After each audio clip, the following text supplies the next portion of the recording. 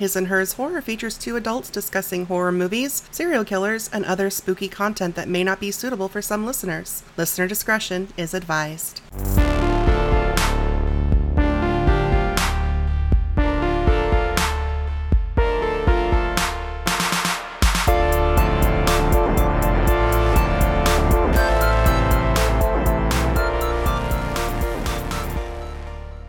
You're listening to His and Hers Horror. My name is Tia. And I'm David. I sound less froggy. Yes, you do. You sound fantastic. Thank you. I have noticed that my laugh is different. It is a little different, but that's okay. We'll get used to it. Hopefully it's not different forever. How are things with you, David? I'm doing okay. Just in the past couple days, I did a week or two's worth of work in about 8 hours. Sounds about right for you. Yeah, it's my average. But it's on a bigger stage, so it's kind of weird. Yeah, that's fair. Anyway, how you doing? I coughed so hard at work that I blew out a blood vessel in my eye. Yeah. Which I have never done before, and I didn't even notice I had done it until I went to go to the bathroom, and I just kind of caught a glimpse of myself in the mirror and stopped and was like, what the fuck is on my eye? I posted a picture on our Twitter. Yeah. Because it's pretty bad. Just glancing at it, it's like, oh, she's got the rage virus. Cool. It's not just a little bit. It's yeah, I think Liz was the one that's like, I've been playing too much Resident Evil. Yeah. And I talked to my mom, because whenever I have medical shit, the first person I ask is always my mom. And I'm just like, hey, is this something I need to go to the optometrist for, or will it just go away on its own? And she's like, no, I get those like once a month. And I'm like, what? She's like, yeah, I get them like once a month. I'll sneeze really hard or cough really hard, and it's always the left eye. And that's where it is on me, is my left eye. And I'm like, fuck, is this a thing I'm going to have to get used to now? Is this another genetic weird thing that's just going to start happening? Where once a month I'm going to cough and my eye's going to just go blood red? I mean, it's on brand. Hear me out. If you could time it, like you knew you were due for one, and you got into an argument with someone and be like, no, you listen, and you cough and then turn back and look at them, I and don't your think it eye happens just blooms instantly. in red. Yeah. That would be like the scene in Teen Wolf where he goes to buy beer and his eyes flash red. Yeah. But like way cooler. I don't think it works that way. I can dream, can't I? I know. Apparently it'll go away in like a week, so... Yeah. But before then, it'll change colors. Mm-hmm. So at some point, my eye might look black. Cool. Which, someone who has a thing about eye stuff... Don't look at your eyes. Wear sunglasses everywhere. It's... Simple fix. Anyway. I'll make everything brighter for you, and we can both wear sunglasses. That's fair. Because it'll be too bright for me. It'll be an excuse to get those eyes. purple aviators that I've been looking at for 2 years. Mm-hmm. Oh god, there was a smug smile. Shit. He's bought me stuff again, y'all. Yep. So please don't go buy them. Okay.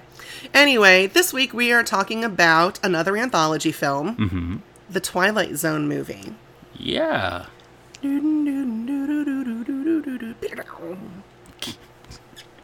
Gosh, you and Dan Aykroyd. Look, if I'm going to be compared to anybody, being compared to Dan Aykroyd, who is a very successful writer and also believes in paranormal shit like I do. And ghost blowjob enthusiast. Apparently there's precedent for it. We will talk about that, I'm sure, at some point. Okay. Anyway, I'm sure at some point we'll actually do an episode covering the Twilight Zone show. It's probably going to be a little bit, though. Yeah. Because I think what we would have to do for that is we would have to pick episodes.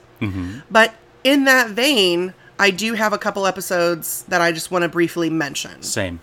So there are 3 episodes from the original run of the series from back in the 60s that I would consider iconic, in that even if you've never seen them, you know them.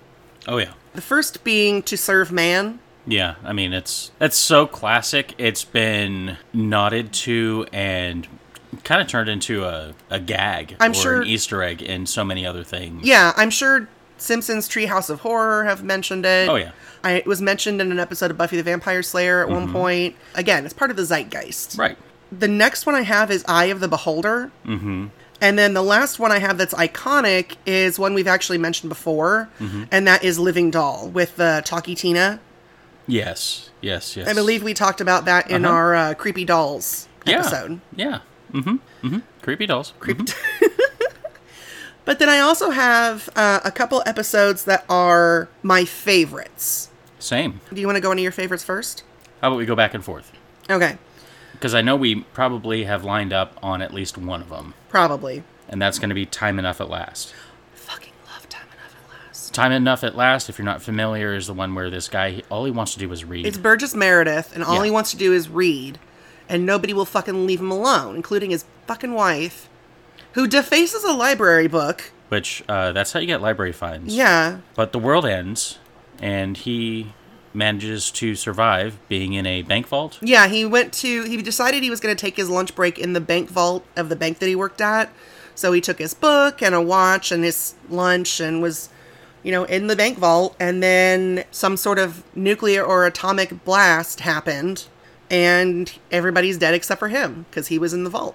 And many had time enough to read. Time enough to read. And I don't want to spoil the twist if you don't know it. Right. Because, of course, all of them have a twist. Oh, yeah. Even Oliver.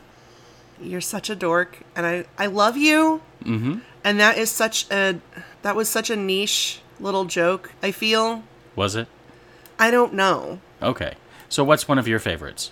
So one of the ones that I like, I think it's from one of the later seasons of the original series, is called The Midnight Sun. And it's two women, a young woman and an older woman, and the general setup is something has happened that has knocked Earth out of its normal orbit, and it's moving closer to the sun. So it's these two women dealing with that in this apartment building as the temperature just gets hotter and hotter. But of course there's a twist. There is a twist. I mean, it's Twilight Zone. There's a twist with everything.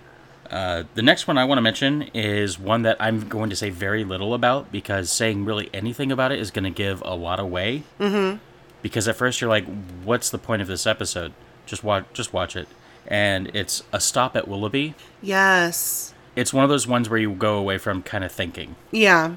My next one is Black Leather Jackets. Mm-hmm. And let's just continue going back and forth because I don't really want to get too far into these. My next one is The Silence, where a man makes a wager, has to stay in this box for a year. And he can't talk. And drastic measures are taken. Yeah. My next one is Number 12 Looks Just Like You, which is about the perils of unity and conformity. And Right. My last one I have is Dead Man's Shoes. That's a good one. Just shoes. Wearing someone else's shoes can be dangerous. Yeah. That's all I'm going to say about it. My last one is The Masks, which is another one that's probably kind of iconic, where these four people are at their patriarch's home and he's dying and they have to wear these masks, otherwise they get nothing. It's good. Yeah.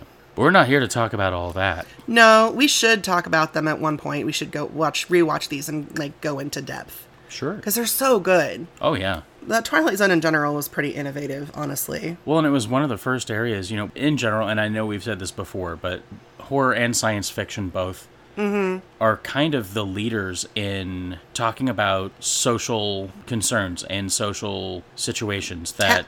topics that may be seen as taboo for general conversation. Right. Really, the only other place that you can insert something like that is comedy, but that can very easily skew into making a mockery of the situation. Being rather offensive. Than, yeah. Yeah. Comedy isn't necessarily known for delicately tackling subjects. Generally not. Yeah. That just makes me think of Ladybugs. Yeah. That was a movie that was made. It was a movie that was made. So let's talk about another movie that was made, the Twilight Zone movie. Yes, what we're here for. So all of the segments, except for the prologue, are either remakes or reworkings of previous Twilight Zone episodes.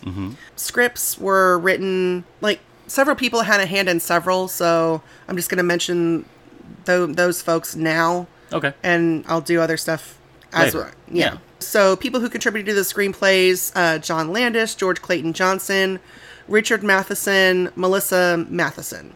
And then Matheson is spelled two different ways, so they are, as far as I know, not related. Okay. Budget of $10 million, box office of $42 million.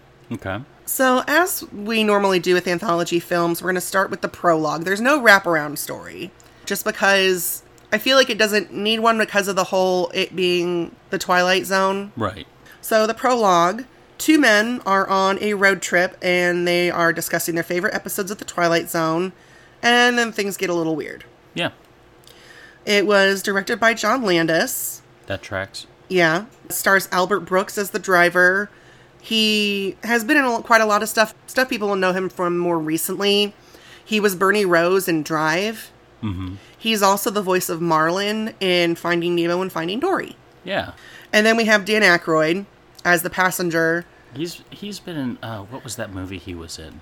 Oh, like most of my childhood. Yeah, Ghostbusters, Spies Like Us, The Blues Brothers. Grosse Pointe Blank. Yeah, he's been in a lot. He's Dan Aykroyd.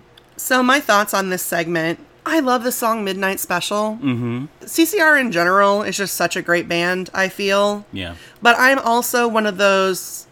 I grew up listening to what my parents listened to. Mm-hmm. That didn't mean I didn't still listen to, like Hanson and NSYNC and stuff when I was in my teens, but classic rock is always like a comfort genre for me. Yeah.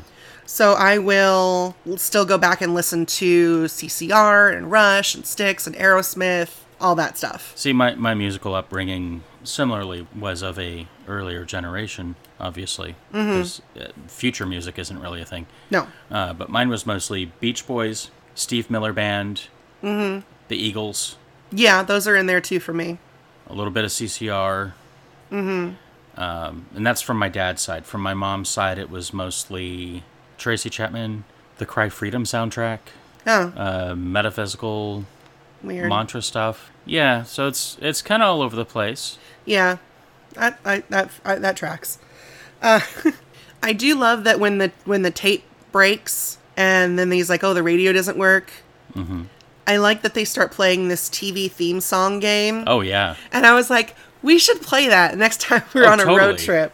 I was like, that would be so fun. Shit, we should play that next time we go to the store. Like next time we go grocery shopping? Yeah, why not? Like while we're in the store. That's fair. Sure, why not? I mean, it's better than what they're piping in. Yeah. We already mentioned the episode that they're talking about in that segment is the Time Enough at Last. Right. But speaking of Burgess Meredith, he's actually doing the voiceover for the film. Yes. He takes the Rod Serling role. Yes. So that's kind of cool.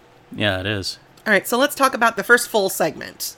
Oh, yeah. It's difficult for me. Well, and we'll get into that. There is some controversy in regards to the filming of this particular segment. We'll talk about that towards the end of the episode, just because it's really sad. Well, I was going to talk about what's actually in the episode. Oh, okay. Yeah, we'll get to that too. Okay. That's fine. Okay. So the first segment is called Time Out.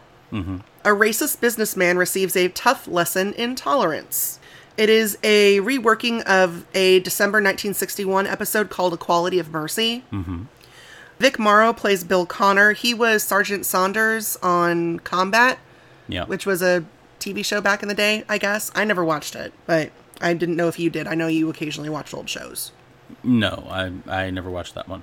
Okay. Doug McGrath is his friend Larry. He was Sergeant Nash in Black Christmas. Mm-hmm. Charles Hallahan is Ray. He's Norris in The Thing. And then the other person I want to mention is Stephen Williams is the bar patron who kind of confronts them and is like, can you shut the fuck up? Yeah. He was Rufus Turner on Supernatural. Awesome. Yeah, one of the other older hunters. Yeah. Who would occasionally work with Bobby. Yeah. Yeah. So I do have a brief summary for these, and we can kind of put our thoughts in as we go? Yeah. Okay, cool.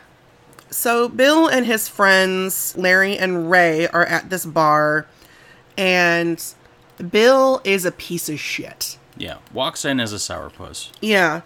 He got passed over for a job, or for a promotion at his job. Mm-hmm. And even though the person who got the promotion has been there longer than him, he still thinks he should have gotten it. He was like, that was my promotion. I should have gotten that.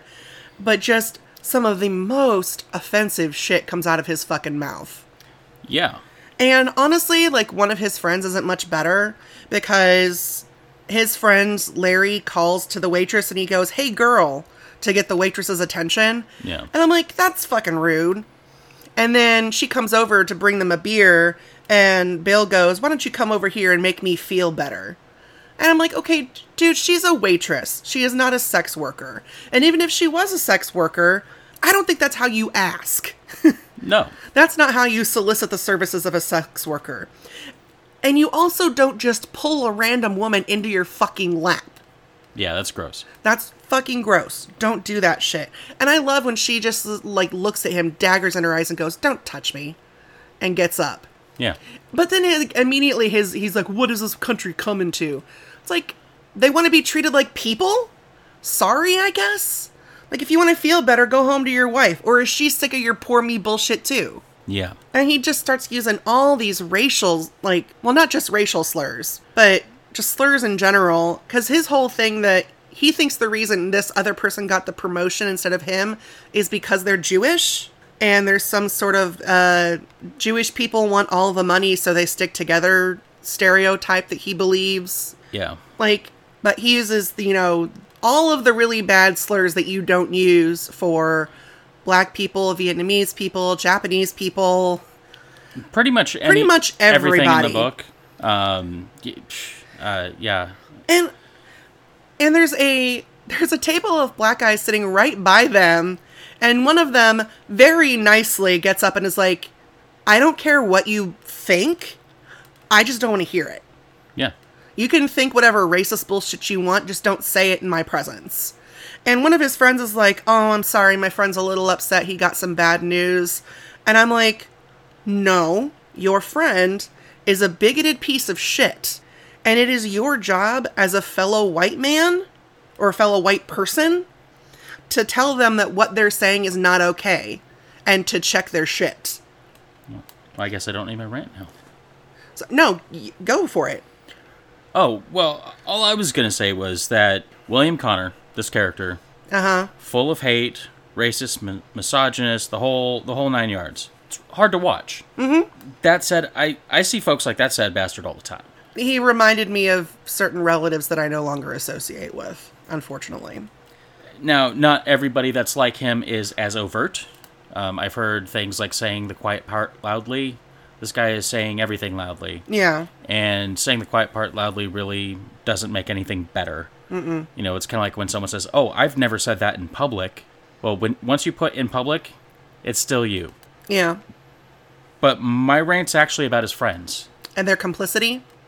They are complicit in enabling the thing that their friend is doing. So they have two options. They need to either call him out on his shit or leave him. Yeah. Well, because his friend Larry's like, oh, he's on a tear tonight. It's like, dude, it's not funny. Like, it's not okay at all. And frankly, everybody in this world, if you have love or respect for fellow human beings or even yourself, then you shut that shit down. Mm-hmm. That's just what should be done. Yeah. If they don't listen and learn, then they don't need to be in your life. Yeah. Because you, and all of you out there really, you're worthy of love and respect for who you are. Fuck the William Connors out there. They can all have each other. Yeah. But there's no reason not to shut that shit down. Right, exactly. So because his friends, mostly Ray, is trying to be like, dude, you need to calm down. Well, and even his reasoning's a bit racist. He's like, you trying to get us killed? Yeah. Which, honestly, let him get his ass kicked. It would serve him right. Yeah. He wouldn't learn anything from it, and I don't feel like he learned anything in the movie. Well, I don't know, because we'll talk about that later. Okay. So he exits the bar because he's been talking shit and generally ruining everyone's night and blaming everybody else for his problems. Mm-hmm. But when he exits the bar, he is suddenly in Nazi-occupied France. Yeah. And the SS officers try to question him, but he doesn't speak German or French. And when he starts speaking English, I think they assume he's like an American soldier or something. Well, first they were asking if he was from England. Yeah, they were asking if he was English, but then they could tell by his accent. They said something. They said something that sounded like American. Yeah, I mean, they're just trying to figure out where the hell he's from, and they're looking for his papers, and they didn't know what his MasterCard was, and they didn't know what a driver's license was, because, again, you're not in power here, sir. Yeah, but a chase ensues. He gets shot in the arm. Uh-huh. And he ends up falling off of this ledge, but when he lands, he's suddenly in rural Alabama in the 1950s, surrounded by Klansmen. And John Larroquette for some reason. Well, John Larroquette plays one of the Klansmen. Fair.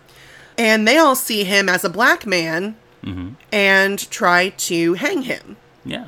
And he ends up getting away from them as well, jumps into a lake, dives in, and when he surfaces, Suddenly he's in a river in Vietnam. Yeah. Where he starts being fired on by American GIs because they see him as Vietnamese. Yeah. So one of the GIs throws a grenade, which somehow blows him back into Nazi-occupied France. Yeah, because that's how grenades work. Well, it's a whole thing. Right.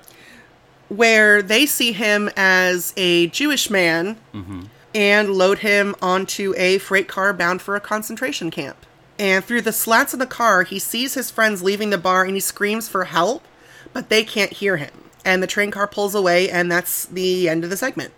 Yeah. I do have one question about the segment. So, the American GIs in Vietnam, would they really have been blasting Purple Haze while making their way through the jungle? Or... I don't know. I wasn't there. No, I'm just saying from a military standpoint, if you're making your way through what is realistically enemy territory, you're probably not going to have your radio blasting Jimi Hendrix. No.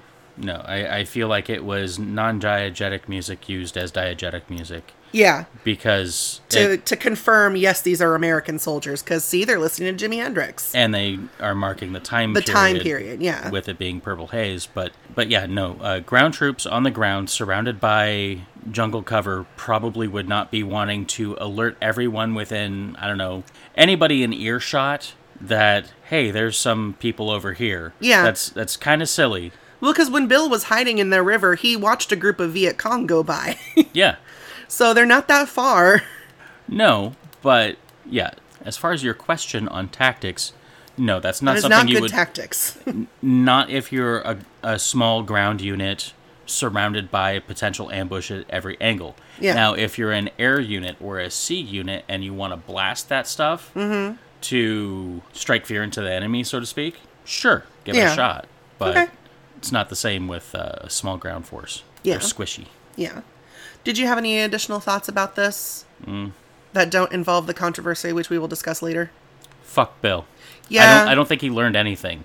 Because even at the very end, he's still all woe is me and not realizing this is the shit I was doing. I don't feel like he learned a goddamn thing, and I don't think he ever will. Well, and when he was with the group of Klansmen and trying to convince them that he was white, I'm watching this and I'm like, dude, let's be perfectly honest. You're not much better than they are. They think the same kind of shit that you think. You're just pissed because you're on the receiving end now.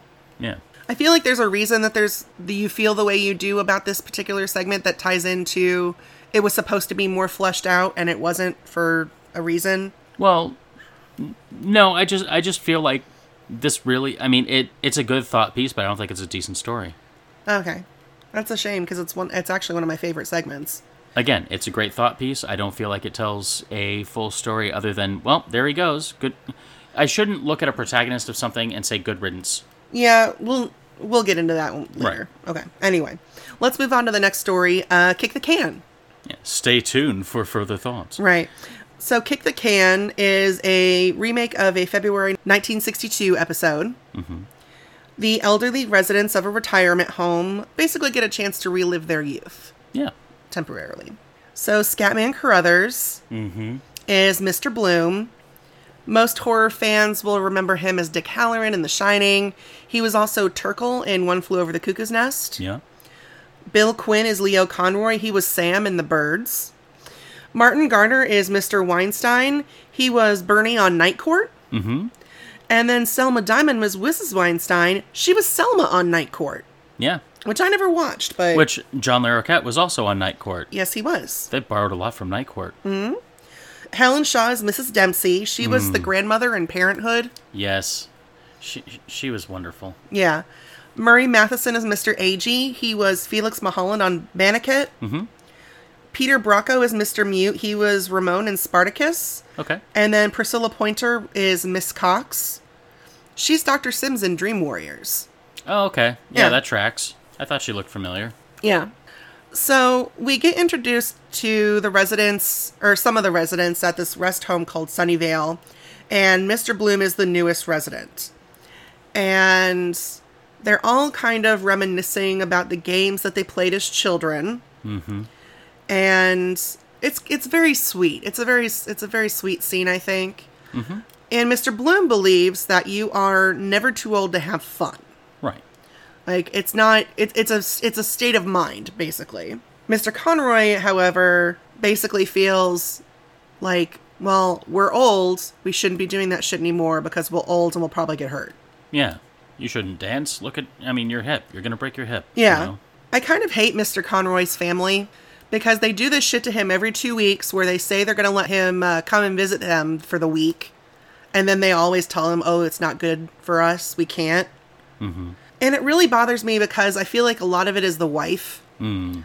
And she says, oh, we have to go. We're going to be late for the game. Because my assumption is that the grandkid has some sort of baseball or football game or something that he has to get ready for. Which, just take Mr. Conroy with you. I'm sure he would love to watch his grandson play sports.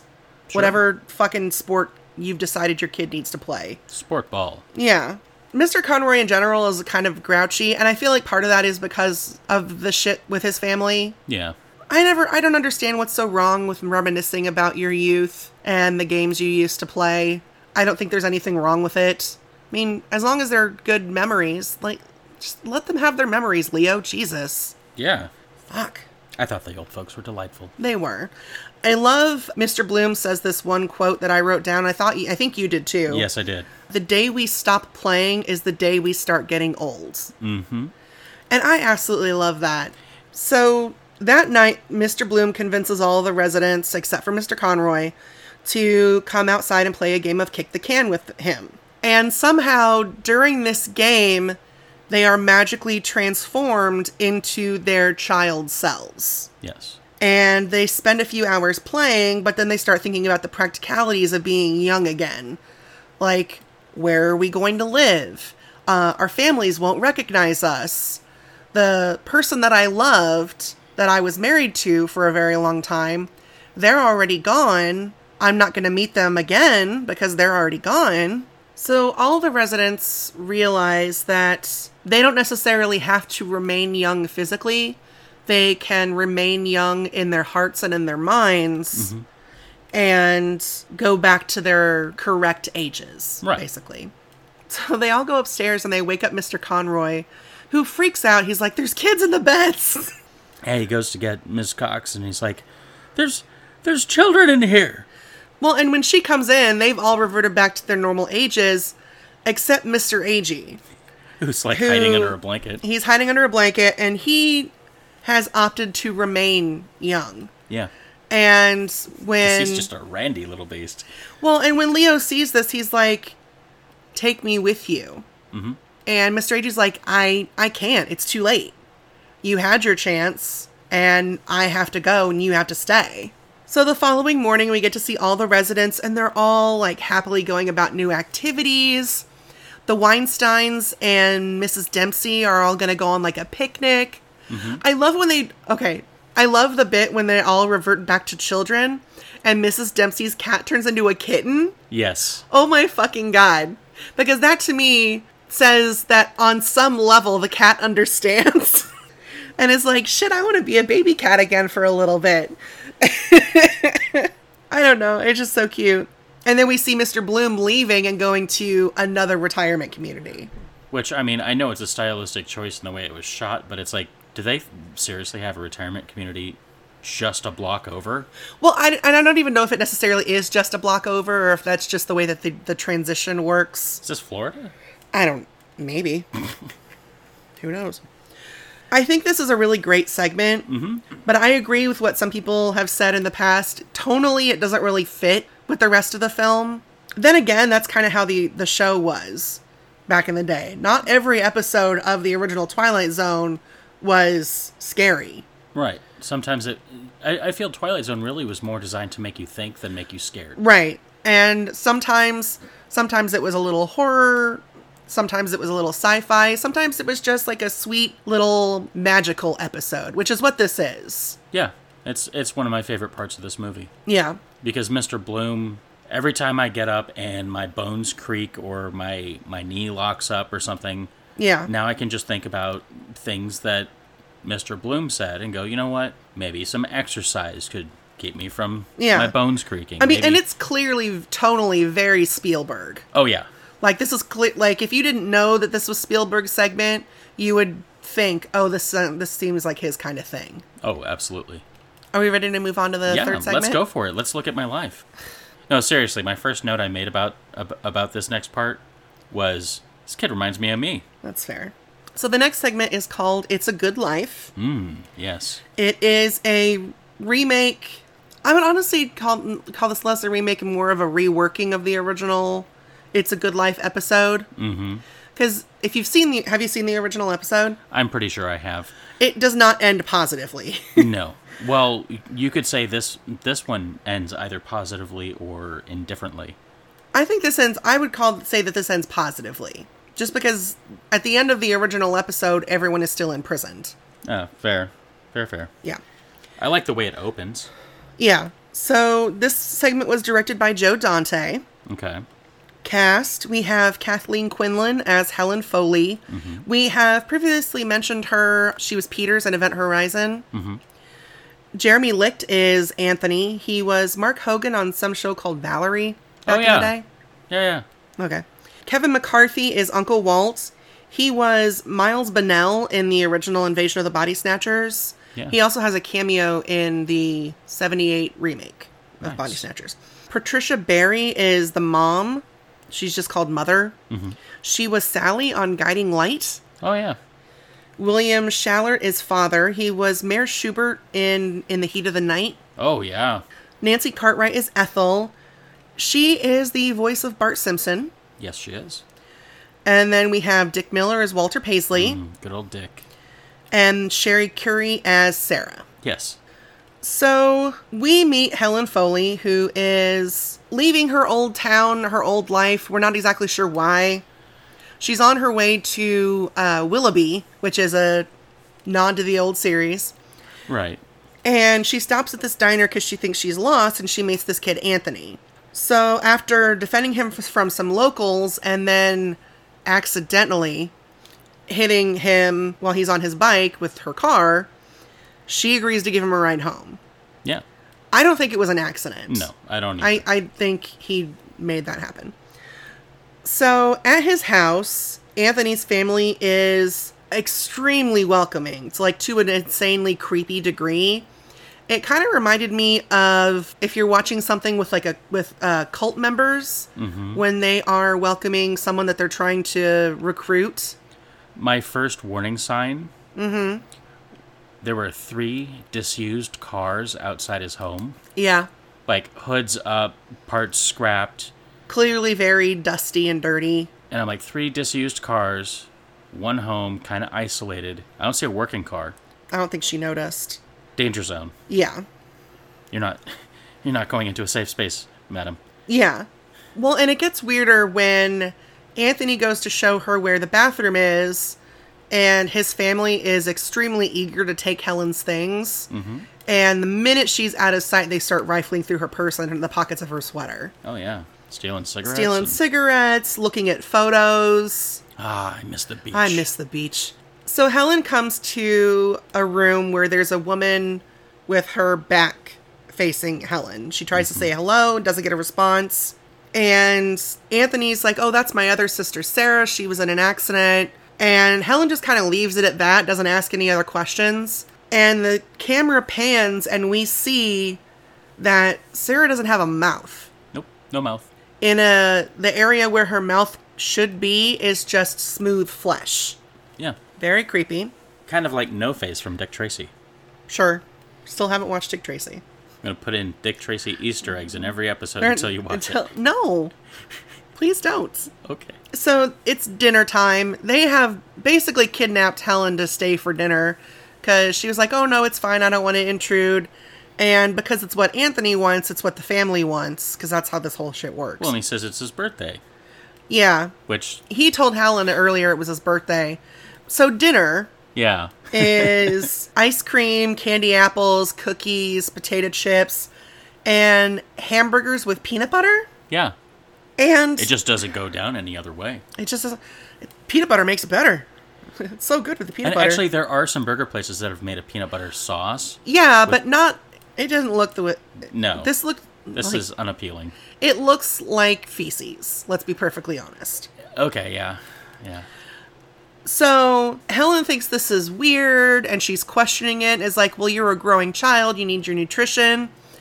And the situation gets very tense because, of course, it does. And then she's like, oh, it's probably a treat for your birthday. And Ethel's like, another birthday? Really?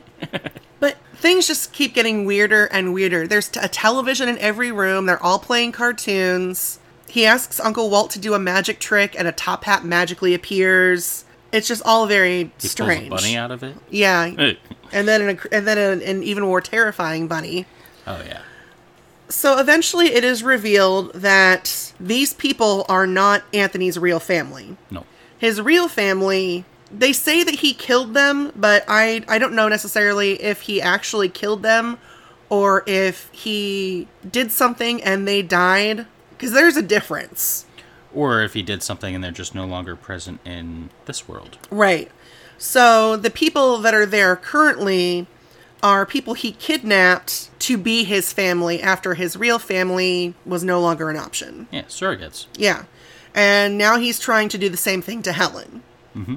And because he's a child, Anthony does not understand why everybody's afraid of him and why they're unhappy. Because he's like, you have this nice house to live in. You don't have to do anything. I do everything for you. You know, you get to eat this great food every day. Like, I give you everything you could need, so why aren't you happy? And he eventually makes the house and everyone except himself and Helen disappear.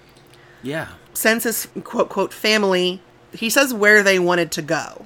Mm-hmm. So I don't know if it's back to their homes or back where they came from. I'm not sure. Well, he also sent his surrogate sister to Cartoon Hell, which was... And then she was eaten by a dinosaur. Yeah. Which she could be fine. We don't know. I mean, anything can happen in a cartoon. Yeah, exactly. So Helen offers to teach Anthony how to better use his abilities.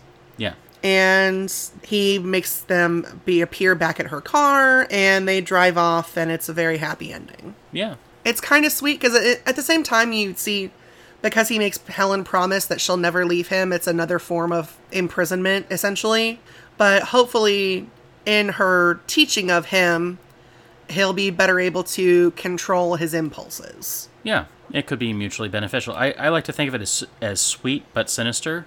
Yeah. Because what's her angle? I mean, all we're introduced to her as is, meet Helen, age 27, school teacher. Yeah, she's a school teacher. She left her old life. We don't know why. So, could this be actually her doing a power grab? We don't know. We don't know any of these things. We just know that, for now, it's a somewhat happy ending. Yeah. Do you have any thoughts? I don't really have a whole lot of thoughts about this segment. Do you? The first half of the segment, I really related to Anthony. Mm-hmm. And, I don't know. Seemed legit. And I love to see Dick Miller. Yeah. There was a blonde guy in the diner who looked familiar. No idea who he is. Yeah. Last thing I wrote about this was, that rabbit, though. Cartoon hell, cool. Helen was smart. Because they're these terrifying puppet things. Yeah. Oh, God. Yeah, it's something. Yeah. From a child's mind. Yeah. So let's move on to the last segment. Nightmare at 20,000 Feet. Yeah. This is a remake of a 1963 episode. Yes, that starred William Shatner. Yes, and actually, we're gonna get into that. Okay. Or I have thoughts about that. Okay.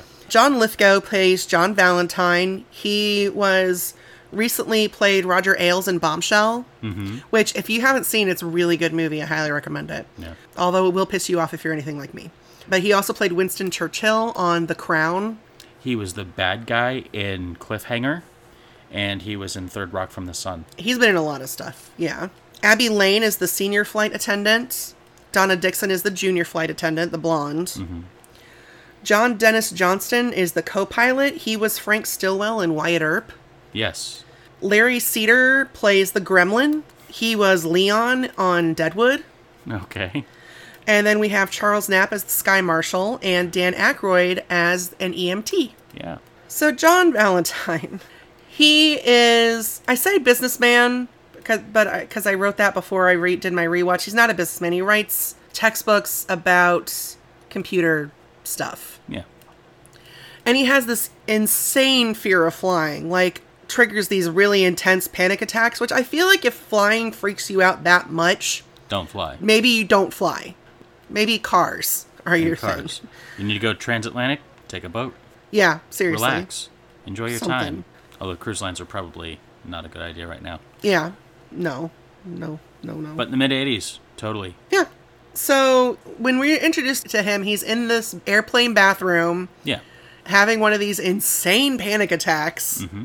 I say insane, that's rude. It's a very intense panic attack. Yes. Intense panic attack. I don't think I've had panic attacks. I don't think I've ever had one that bad, like that. Or at least if I have, it's been a while. Yeah. It's been a while for me. Yeah.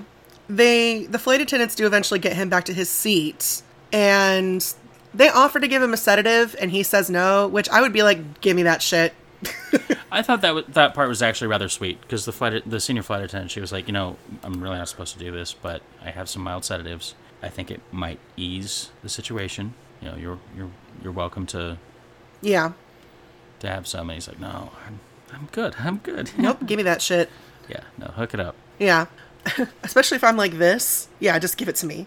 I will also say real quick, when I'm having a panic attack, the last thing I want near me is a bratty child with a Polaroid camera. No shit. Oh my God, that little girl. She's awful. She's got a fucking ventriloquist dummy. No smoking.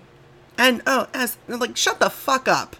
Yes, of course, this was also back when you could have bratty children smoking and things like that on planes. Now you can only have bratty children. Yeah. I love when her mother wakes up, she's like, oh God, what has she done now? And I'm like, your child is a problem. Did she get, taken by some random stranger during that scene? One of the flight attendants picked her up and took her away because she was being a pain in the ass and getting in the way. Mm. So yeah, back in his seat, trying to ignore this fucking child because he was just trying to have a cigarette to calm his nerves. And the captain had turned on the no smoking light because there's a storm going on outside. It's pretty intense. Yes.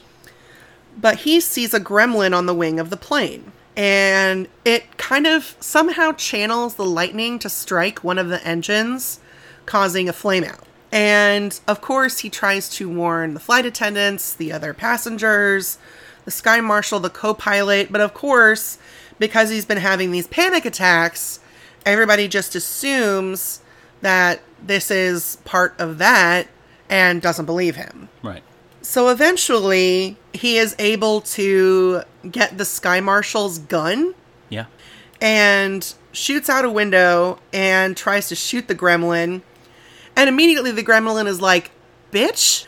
And, runs up to him, which that was fucking terrifying, the speed at which that thing... Oh, yeah. And, bites the gun in half and grabs his face. Does a little... I know what you're trying to pull. And then realizes the plane is landing and is like, you motherfucker, you ruined my fun. And then leaves. Before that, though, I want to point something out. Yes. And that is the first officer, and the person calling the co-pilot. But he identifies himself as first officer, which is basically the same thing. Right. I feel like the way his lines were written, for it being in the 80s, before we had a lot more focus on mental health and things like that, I feel like his character actually really handled the situation very well. Yeah. Because you've got someone who is very frantic, who is very insistent on what they believe they saw. Yeah. And he handles it both rationally but also compassionately. And I found that actually rather endearing for something that was shot back in the mid-80s. Yeah. There is a point after Valentine has seen the gremlin where the flight attendants have shut the windows, they've gotten him a blanket, they're like, just try and get some sleep, nothing's going to happen, everything's fine. And he's kind of rolled over, but he's like, he senses something is there. Mm-hmm. And when he opens that window and the gremlin's face is just right by the window, that freaked the shit out of me when I first saw it. Here's the thing about that. Because I have issues with dry eyes, I have a sleep mask that I'm supposed to wear. But I occasionally will get this thing where I'll get in my own head and I'll have my sleep mask on and I'll be convinced that there's something right next to me like this. Uh-huh. Where because I can't just open my eyes and check, I have to go through the whole process of removing my sleep mask and everything. It just happens occasionally where I can't wear it because I'm convinced there's something right there. The Lights Out short film made that so much worse. So the plane lands Everyone assumes Valentine had some sort of breakdown and is just crazy. But then the maintenance crew shows up, and there are huge claw marks And in like one of chunks the taken like out of it. yeah. And the guy's like, "What the fuck happened up there?" Because this is not just the engine got struck by lightning and there was a flame out. Like, that clearly something was fucking with the plane. Yeah. And Valentine is taken away in an ambulance, which is driven by the passenger from the prologue. Who says, hey, had some scares up there. Want to see something really scary? And pops in a tape playing Midnight Special. Yes. I fucking love that song. So it's not a wraparound really, but it's a wraparound song. It's such a good song. Fuck, I love that song. Yeah. That gremlin is terrifying as shit, though. Way more so than the one from the... Okay. Have you seen the original episode, Nightmare at 20,000 Feet? Yeah, of course. It's classic. Then, oh my god, the gremlin from that one is so not scary looking at all. I thought the one in this one was kind of cute. This one scared me, especially really? when the eyes got big. That was really freaky for me. But because in the original one, it looks like a guy in a retooled like ape suit. Yeah. Yeah. I do have to ask, who played it better, John Lithgow or William Shatner? Here's the thing. Yeah. Shatner's gonna Shatner. There's something on the wing. So, I'm gonna say Lithgow, for me, actually brought across more of a tense panic. What's real? What's not? Am I imagining this? I can feel him questioning his own sanity because he didn't seem like he was an unhinged person. No, Just he in plays an that unhinged very situation. Yeah, he plays that part very well because it's similar. If you've ever seen Buckaroo Banzai, it's similar to that. Yeah. And then again, Shatner's gonna Shatner. It's just like Sean Connery's gonna Sean Connery. You know, I'm not Spanish. I'm Egyptian. you sound like a Scotsman. Well, you sound Scottish, sir. It's like I'm William. Yeah, Sean Connery did not even try accents. That was his thing. He didn't even try to hide his own accent. Which was great for Connery, but you know, there's some things that you have to actually no. You do you. I'm not going to say you have to do anything. And if you like the original, that's totally fine. I'm not judging any of that. I just think for me, John Lithgow actually brought greater tension. Whereas when I watched the original Nightmare at 20,000 Feet, all I could think of was, this isn't the Enterprise. Yeah. Bones. Every time he was looking around wildly, I felt like he was looking for one of... Like Spock or McCoy. Which I believe this was actually before he did Star Trek, but... Oh, she's checking. 66, so yeah. 66, yeah. So It's just, I got so used to... yeah, it was 3 years prior, so... So basically, he was doing great in this, he just didn't do anything different in Star Trek. I don't know. I don't know. I mean, William Shatner's fine. It's just my first exposure to Shatner was with the original Star Trek series, and I didn't feel like he was doing anything different. That's fair. I was waiting for him to like make out with a blue flight attendant, you know? Yeah. Get his shirt off for no reason. Yeah. All right. I also, in watching this, I renamed all the segments. Well, all but one. Okay. So I've got Opening, Road Trip Fright, Okay. The Awful Man, Okay. Young Again, Portrait of a Woman in Transit.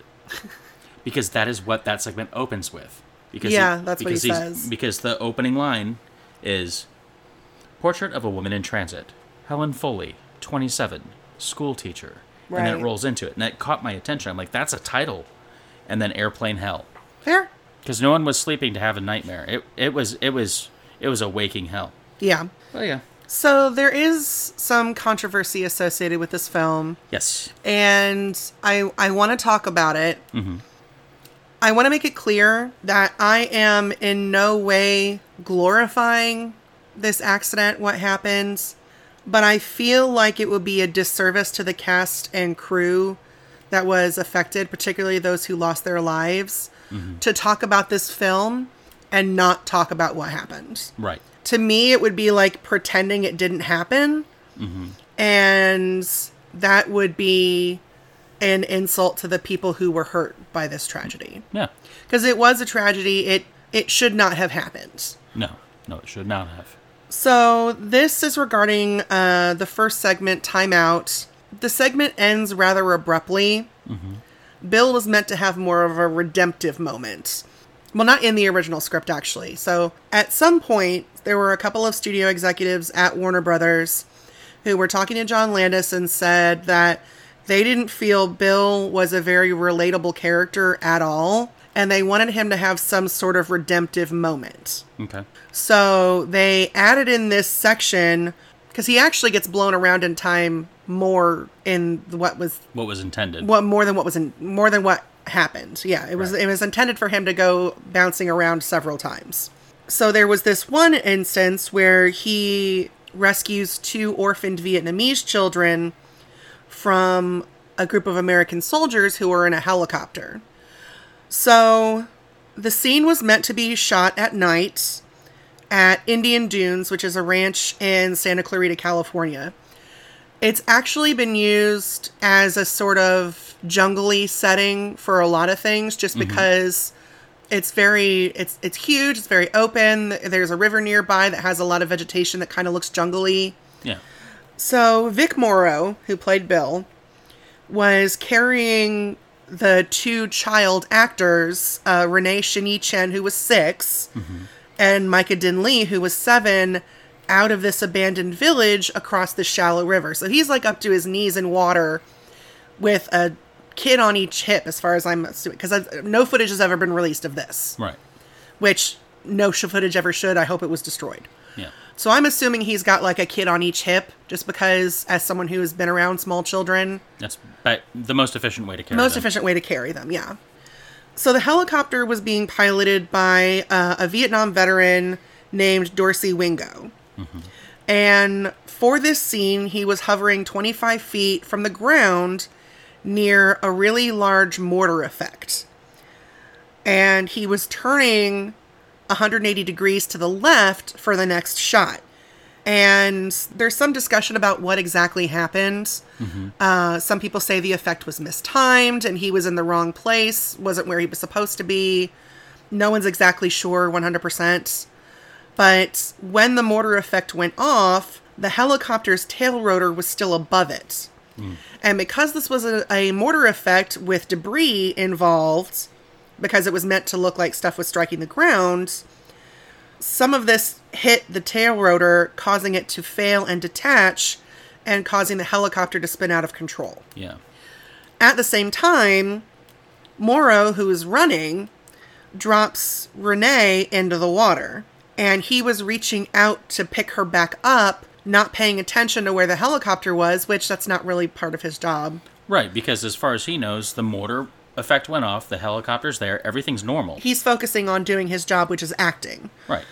So he was reaching out to grab Renee from the water when the helicopter fell on top of the 3 of them. Yeah. Vic and Micah were decapitated by the helicopter's main rotor blades. And Renee was crushed by the right landing skid. They all died instantly. It should not have happened. No. In a minute. Okay.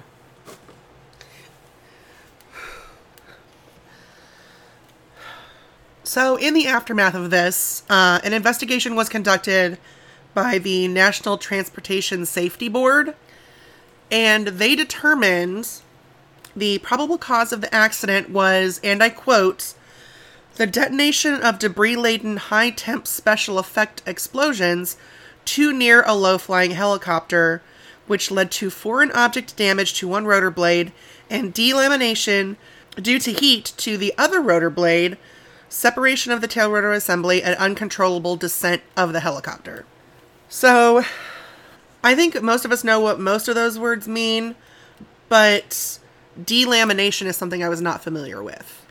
Do you want to tell us what delamination means? Yes, let me put on my lab coat. Okay. Hello, class. So, delamination, when heat is applied at this intensity to a helicopter's rotor blade, it causes separation of the segments, because it's not one solid piece. It's several layers of objects and mechanisms and things. Right. So when the heat's applied, think of it as you have a library card and you have it laminated. When the lamination starts to peel apart, now it kind of jams up when you try to put it back in that slot in your wallet or something like that. that's delamination that's taken place. That's due to wear and tear, but this is heat, so it's rapid delamination. Yeah. So you've got something that is streamlined aerodynamic for lift for an aircraft now is peeling, which is not streamlined anymore. Right. It's essentially being warped by the heat. And that's not ideal for lift or control or stability or balance. It's more like one of those things you pull the little ripcord and it flies, but then it hits the corner of the ceiling and just kind of banks around in places. Yeah.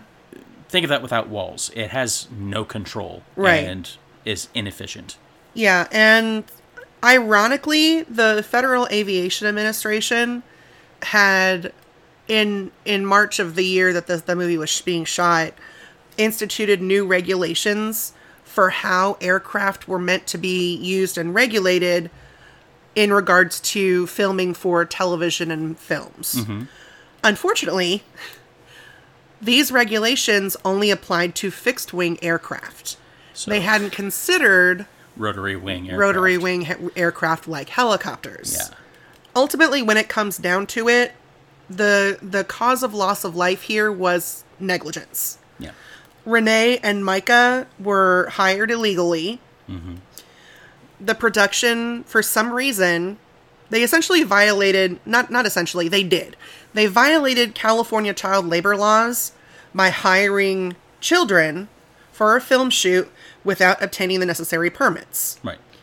No one knows exactly why they did this. It's speculated that they didn't think they'd be granted permission to have the children there because part of California's child labor laws when it comes to film and television sets is children of this age, 6 and 7, can't be at very late night shoots, which this was, mm-hmm. and can't be involved in scenes that have excessive amounts of explosions, which this did. Right. I mean, it's not great for their ears, their eyes, their personal safety. Yeah. It's all sorts of concerns. Yeah. Allegedly, the associate producer, George Folsey Jr., told the kids' parents not to tell any of the firefighters on the set that the children were going to be part of this scene. Mm-hmm. And actually actively hid the children from safety officers who also worked as welfare workers for the cast and crew when it comes to the fire and explosions. Well, yeah, it's double duty. You want to make sure, one, are you good? Uh-huh. And two, is it safe? Yeah. Because if you're not good, but this is safe, that could still be tragedy. Yeah. Well, if this isn't safe and you're good, that could be tragedy. Yeah. Yeah. You want everything to line up. And by hiring these kids under the table and hiding them, the other thing that they weren't required to have on set was a child safety advocate. Which you're required to have child safety advocates or social workers. If you have children on set, you're also required to have a teacher. Yeah. And because they ostensibly lied, they didn't have to have any of that. Right. No, they're not here to work. They're just observing. Well, no, they kept hiding them from everyone. So there were civil and criminal charges that were brought against various members of the crew. John Landis, George Folsey Jr., the pilot, Dorsey Wingo, production assistant Dan Allingham, and explosive specialists Paul Stewart were all tried on manslaughter charges, but they were acquitted. Yeah. And then there were quite a few civil suits. Vic Morrow's family ended up settling their civil suit, so we don't know what they received. I don't like to use the term awarded for suits like this. Yeah, because it's something you're settling for, in my opinion. It's not a prize. It's a monetary condolence. Is what it boils down to. Precisely. So I don't like to use the term, oh, well, they were awarded this amount of money. It's like, well, it's not a prize. Yeah. Like you just said. I'm like, it's not a prize. You're dead. I win. Their family member died. That's horrible. They would much rather have their family member back than any amount of money. Well, they would. But Renee and Micah's families collected millions of dollars from various civil suits. Right. Because these suits, both the criminal charges and the civil charges, these trials went on for like a decade. Some other aftermath of this, Steven Spielberg had previously been actually pretty good friends with John Landis. They were actually co-producing this movie together. And after this accident happened and just the way it was handled and everything, There were actually some people that testified that one of the production assistants was telling Wingo, okay, you're good, pull up, get out of there. And allegedly John Landis was saying, no, keep going, get lower, and not taking the safety of his crew and his cast into consideration. Again, that's all, Allegedly. Yeah. But as a result of this accident, Steven Spielberg actually completely cut ties with John Landis and very publicly called for an end to what was known as the New Hollywood era. Right, where directors had pretty much full control of everything. Yeah, directors had full control, essentially, and could do whatever they wanted. Which is kind of sad, because now we've got studio meddling, so it's like, has the shift gone too far? But that's neither here nor there. Well, and we can discuss that in a minute. Actually, fuck it, let's discuss it now. I think there needs to be a fine line between directors having complete control and studios having so much control that they can completely change the narrative of a film. Yeah. Because when it comes down to it, film is a form of art. Yeah. And you need to give an artist a certain amount of leeway. Now, when it comes to the safety of the people involved in making that art, the safety of those people needs to be paramount. Yeah, or any other studio, but I know what you mean. Yeah. I'm going to punch you. I'm sorry. I'm just trying to add a joke in here because this is so dark. And I know. But you know what? Sometimes we have to talk about dark shit. Sure, I'm sorry. Sure, I know. The world. Granted, this is most of the time we make jokes and goof 'em ups and that kind of thing. Sometimes we have to talk about serious shit because the film industry occasionally gets very serious. I know. So, while I feel like directors and writers and the actors and everything, they have to have a certain amount of creative license, when it comes to keeping your people safe, that needs to be the first thought in your mind when you say, can we do this? Can we do this? So in a statement to the press, Steven Spielberg said, and I agree with this, no movie is worth dying for. Mm-hmm. I think people are standing up much more to producers and directors who ask too much. If something isn't safe, it's the right and responsibility of every actor and crew member to yell cut. So just because you're not the director doesn't mean you shouldn't say, this is wrong, stop it. Right. And George Miller, who directed the Nightmare at 20,000 Feet segment, he was actually so disgusted over the whole situation that he completely abandoned the film in post-production. Yeah. He walked away. He didn't want to be involved anymore, to the point where Joe Dante actually ended up editing his segment. And while this, I can't even call it an accident, I feel, while this incident did lead to increased safety measures and regulations, we know full well that accidents still happen on film sets that result in loss of life. I mean, just last year, we had, what is that film called? Rust? Yeah. I know one of the Resident Evil films, there was some stuff was where it wasn't supposed to be, and a stunt person got hurt, and I think ended up losing their arm. There was a aerial zipline stunt in Triple X that cost the life of a stunt performer as well. Yeah, and there's the now infamous incident with Brandon Lee on the set of The Crow. Oh, God. Okay, now I don't want to cry. No, I know, but, yeah. Clearly there's still more that needs to be done. Yeah. Because there are certain jobs where you take there's an acceptable amount of risk for certain jobs. So if you're an EMT or a firefighter or something where there's a possibility you could go to work and lose your life or get hurt. I mean, really, anything has a certain acceptable amount of risk. But there are some professions that you know that that's a possibility when you leave your house in the morning. Being an actor is not one of those jobs. Being a production assistant, or no actor or crew member should go to a shoot wondering, will I die today because of a stray round in a prop gun or a mistimed special effect, or someone just not bothering to measure the amount of something in a pyrotechnic and just saying, it should be good. Yeah. It's an exact science, folks. Yeah, exactly. Because as much as I love, I love films in general, I love horror films, and I love action films, I don't want the people that are involved in making those films for me to put their lives at risk to make those films for me. And you look at some of the shit that's happened, like fucking look at the Exorcist where Ellen Burstyn damn near broke her back. Yeah. Because she got thrown across a set. And you look at some of the stuff that Hitchcock did to Tippi Hedren and back in the day, and just the mental health damage that Stanley Kubrick pulled on Shelley Duvall, and it makes it hard for you to then consume the art. For at least for me, those films are all still great films, but directors aren't gods, and you don't get to treat your actors and your crew like shit to make your film.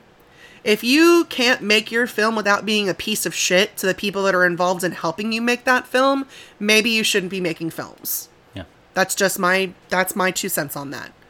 I'm not a professional actress or a writer or director or anything, but I am fairly confident that if I asked my uncle, who is a professional actor, his opinion on it, he would probably agree with me. Yeah.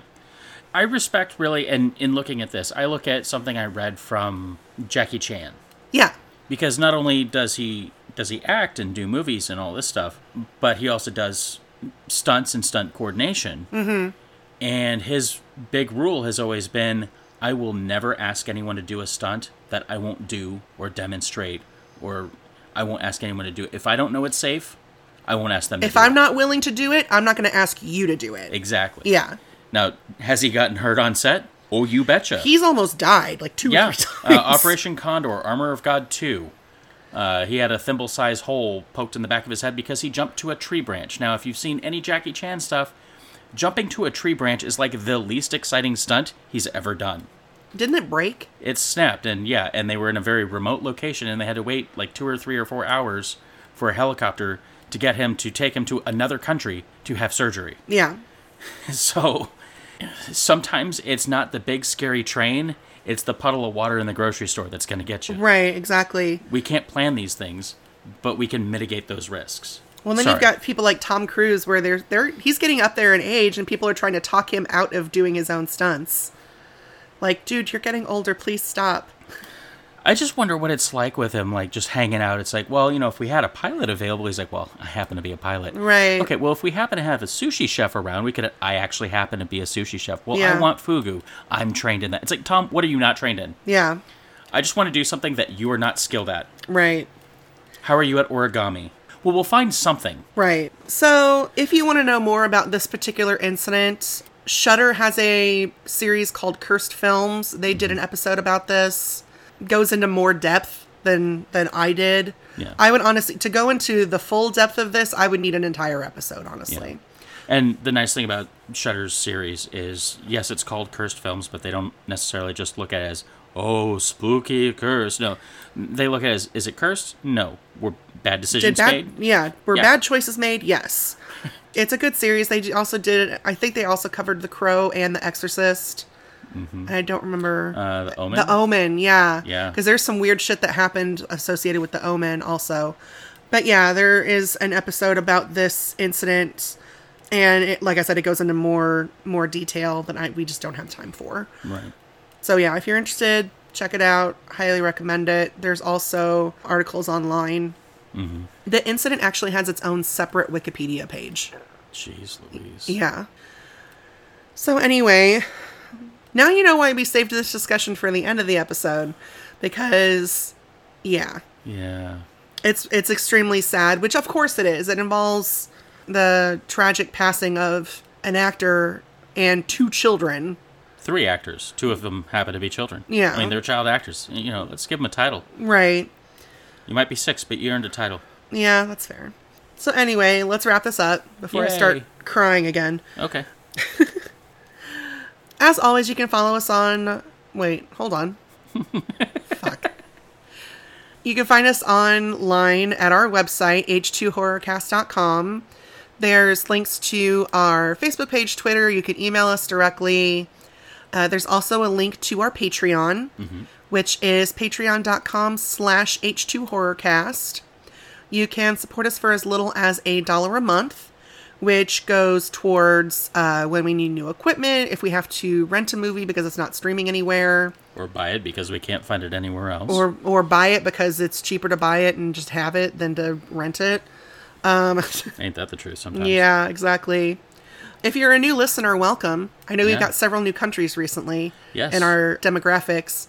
So, welcome for that. We don't always go this sad. I promise. No, we super don't. Next week will be not sad at all. Oh? Well, so next week we're going to talk about Grindhouse Cinema. Ooh, yeah. Which we were supposed to do this week, but when I started getting into the research on it, I was like, there's actually a lot more interesting shit here. And I wanted to devote more time to it. Cool. So that's how that's happening. Bonus. Yeah. So yeah, shout out to our Twitter, not Twitter. Fucking hell. You'd think I've never done this before. It's been 2 years. What the shit? What is wrong with me? Sad brain needs potato. What the fuck? Seriously. I'm so sorry. I mean, if you follow us on Twitter, thanks. Shout out to you too, I guess. I can't name all of you. Are you okay? Yeah. All right. Shout out to our patrons. Oh, that's the thing I meant to say. That's the word. Liz, Lizzie, Gray, and my mom. Yes, you're all fantastic. You're all the best. We love you all for different reasons and to different degrees. You're all great. Yeah. You're all number one in my book. It's a whole page. That's fair. Obviously, page of ones. Well, for me, obviously, my mom ranks higher a little bit. Well, she's my mom. Well, yes, I understand that. I'm just saying they're number one top-notch people. Okay, fair. Until next time, I'm Tia. All right, and I'm still David. And stay spooky, friends. It'll be okay. We'll have potatoes.